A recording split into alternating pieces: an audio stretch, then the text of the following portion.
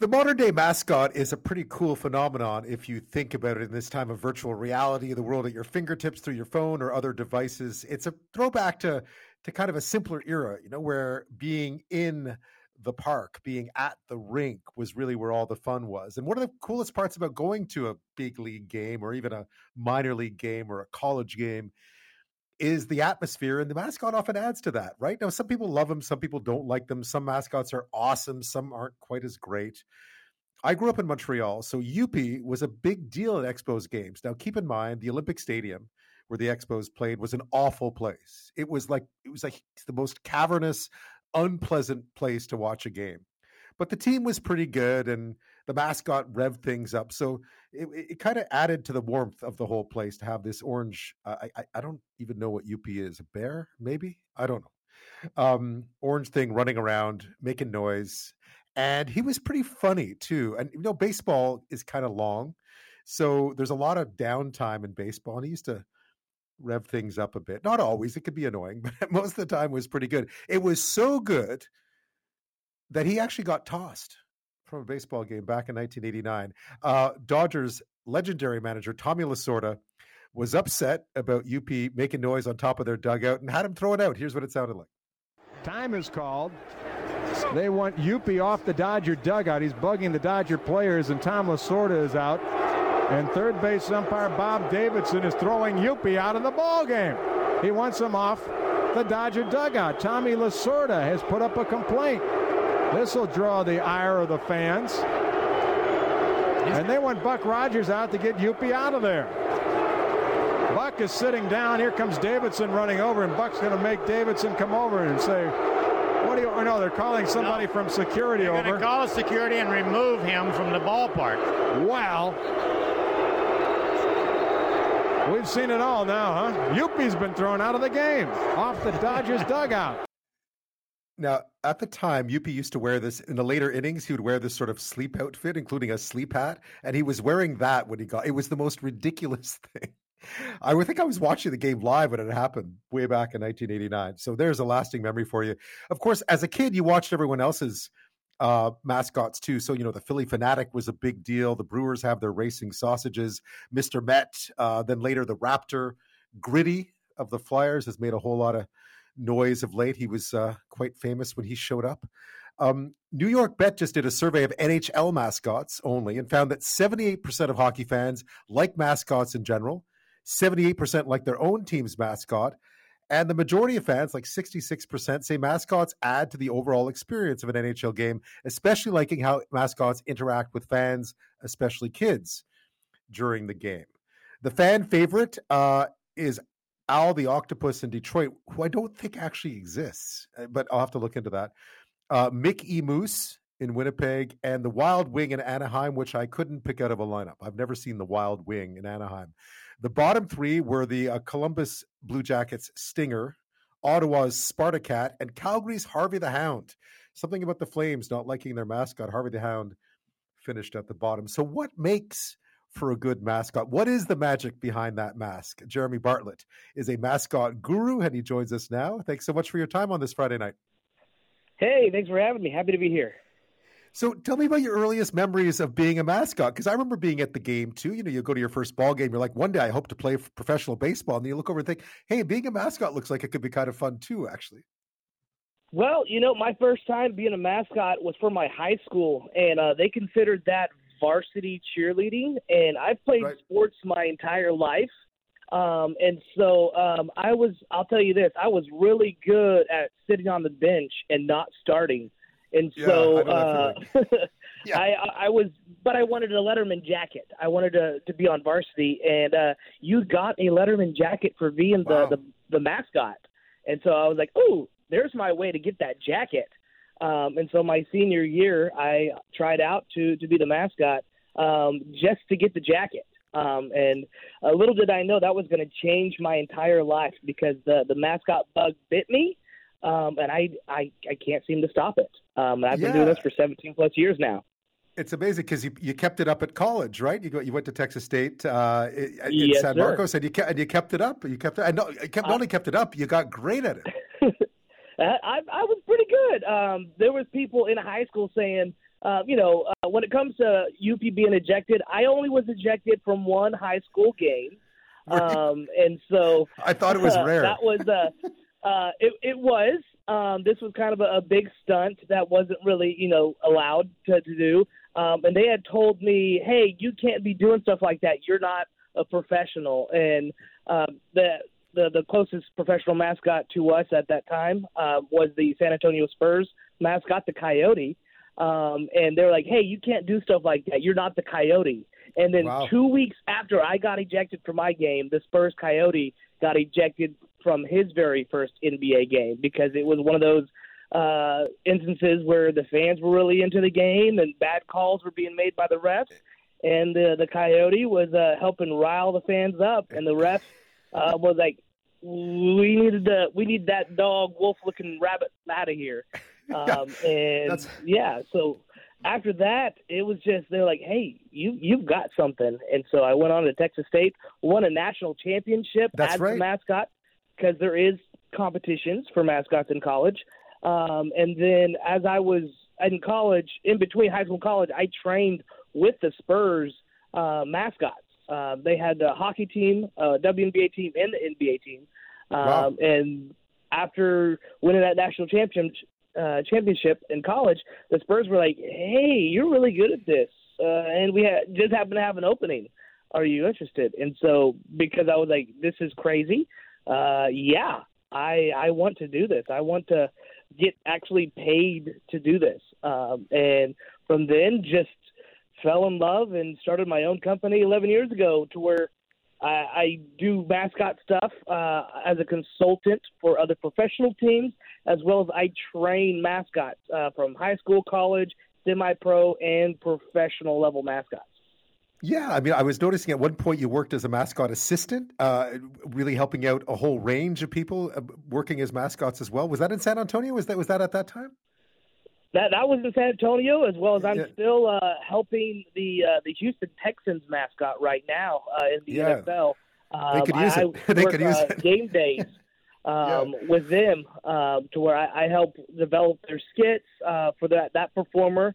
Help bring in a lot of current pop culture references because mascotting is constantly evolving, and you got to stay up with the times and know the dance moves and all the slangs and all. Just it's just mascotting. You're basically a stand-up comedian that doesn't talk.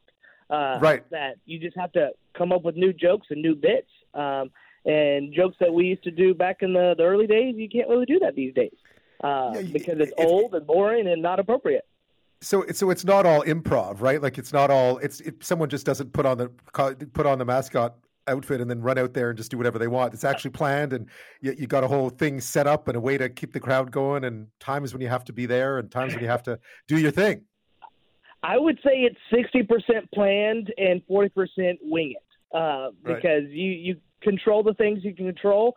But if you got a routine and you're relying on hired actors or certain moments of the game and it just goes wrong, you have to just like make an adjustment and just go with it because you can't. There's only so much you can control when it comes to planning a performance or a skit or a routine. That things can just go awry just with anything else, like any type of Broadway play that you can memorize your lines, you can block it, you can do all that, but sometimes there's a fly on stage and everybody sees it and you just got to, or someone forgets the line or completely fumbles over the words that you just have to go with the flow and hope that no one notices. And most of the time when it comes to a mascot, if something goes wrong, the only people that's going to know is the mascot and the people that actually know what was supposed to happen. Right. There is that benefit, isn't there? What's it like is it nerve-wracking to get, do you pump yourself up to go out? Is it nerve-wracking you're wearing a costume, which helps, I suppose, but it's still you, like under there, you're still having to perform and you're looking for reaction. And how stressful is it to sort of get out there and do your thing? When it comes to like actual skits and performances, it's so nerve-wracking as well as like dance performances because you've got one shot. This is a live game. This is a live moment, and you only have about a minute 15 to minute 30 tops to do that routine. And you there's no replay, there's no do-over. There's like, hey, sorry, I messed up. Like you have to be perfect in that moment. When it comes to just like the regular mingling in the crowd, like that's the fun part. But it's all fun parts, but being able to just have the freedom of like, hey, I'm just here to hang out and have fun and engage these fans. Like that's probably the least stressful. And so when it comes to like a game experience, there's two ways you can look at it. If the team is good, you get to ride the coattails. If the team is bad, everybody's watching you, and everybody's like, okay, our team sucks, but like at least the mascot's good and the mascot's entertaining. Like maybe we should put the mascot in. Maybe the mascot could play better than some of these players.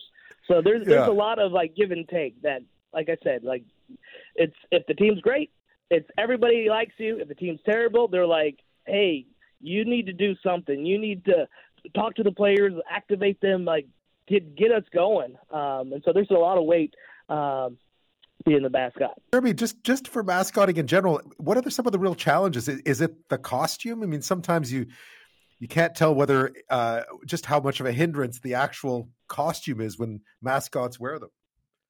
Absolutely. The costume is a big part of the hindrance, the limited dexterity of vision, and, depending on what kind of feet the costume has, if they're big, giant floppy feet, what kind of the hands are, if you've got appendages, horns, antlers. I would say the biggest thing is the vision, because not every mascot looks out of the same holes. Sometimes it's the mouth, sometimes it's the eyes, and depending on where the eyes are on the head, they could be big eyes, they could be small eyes, as well as or looking through a neck. There's some mascots out there where you look through the neck. And so you pretty much lose peripherals whenever you're in the suit. You're limited to be able to where you can hardly hear stuff because, you're wearing the giant foam padded, depending on what type of material the costume is made. It could be hard plaster, it could be rubber, it could be foam. If it's wearing a hockey head on the inside that, keeps the head on so it doesn't fall off, or you've got cushions smashed up against your face. So that's a lot of limitations there. I know for me, when I was an AHL hockey mascot, I had no peripherals, and I was a bull for the San Antonio Rampage, and the nose was silver, and so whenever the spotlights hit me, the silver turned into a mirror and reflected into my face to where I was completely blind. So it was there was that limitation there to where, like, I'm on the ice shooting out T-shirts, but as soon as they hit me in the spots, I'm like, my assistant's telling me how far I am away from the wall as I'm shooting T-shirts on the gun, to where, like, I'm completely blind. So there's a lot of hindrances just in the costume. But other than the costume, just team support, because not every team gives the performers the freedom to do stuff, to where some performers are just very limited on what they're allowed to do. So a little rapid fire here. What is the one thing about mascotting that nobody knows? We're all a little weird and different. If you think it takes a special person, it takes a stupid person that wants to wear a fur costume as a job. Especially when these performers were performing in the middle of the summer in a fur coat, essentially. It takes an idiot to want to do that, but we're professional idiots. So yeah, I would say that's what it takes. Absolute best part of the gig. Best part of the gigs, the kids and the connection with the fans, man. There's nothing like it, because you are the bridge between the players on the field or on the ice to the fans. Players come and go all the time, but mascots, for the most part, stay there forever. So you are the one that carries the torch and waves the flag of the entire team that the community gets behind. Why is it that so many mascots are difficult to identify as to exactly what they are? I would say fabrication of the costume, because there's not a machine that makes it. These are all made by hand. Really? So, if they don't, if the fabrication company doesn't do a good job about making the character, then it's not going to go over. I know with Bowie, for the Kraken. Everyone's like, oh, I hope it's going to be a Kraken. But whenever they debuted, everybody's like, what the heck is that? Same thing with Gritty. They're like, what is a Gritty? It's just this, thing of nightmares. I saw Bowie actually last week. I was in Seattle and saw a hockey game and saw Bowie. The thing is, the kids love him, and it was an afternoon game, and he actually made the whole experience better. I mean, it was a decent game, but he did. The kids loved it, and what else do you want, right?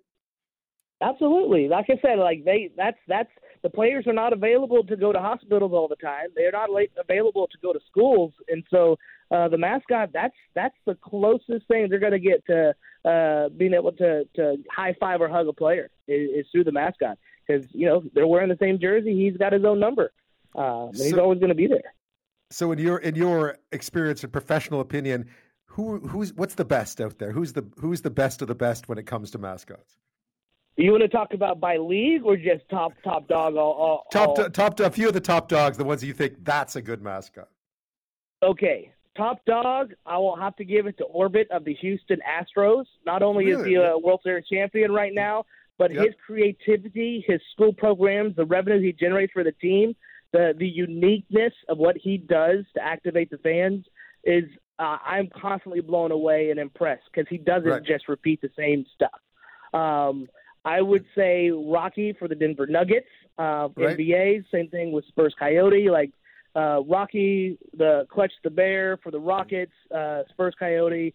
Those would be the top 3 NBA guys. When it comes to the NHL, I don't want to give Gritty a bigger head than he already has, but that dude, he's killing it right now, and he's got the support from the team.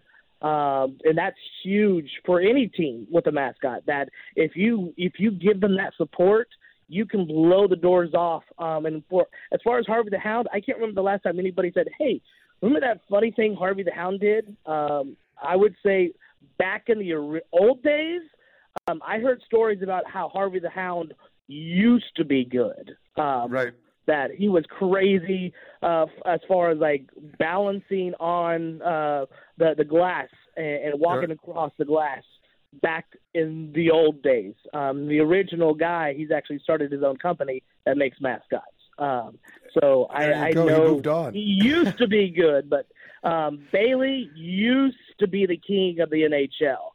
But I don't want to tell you to go Google what happened to Bailey, but he got caught up in controversy, and Bailey is now no longer a top dog. So Gritty is it. Jeremy Bartlett, it's been fascinating. Thank you so much. I will be watching mascots this weekend with a whole new appreciation. Awesome. Thanks for having me. You take care.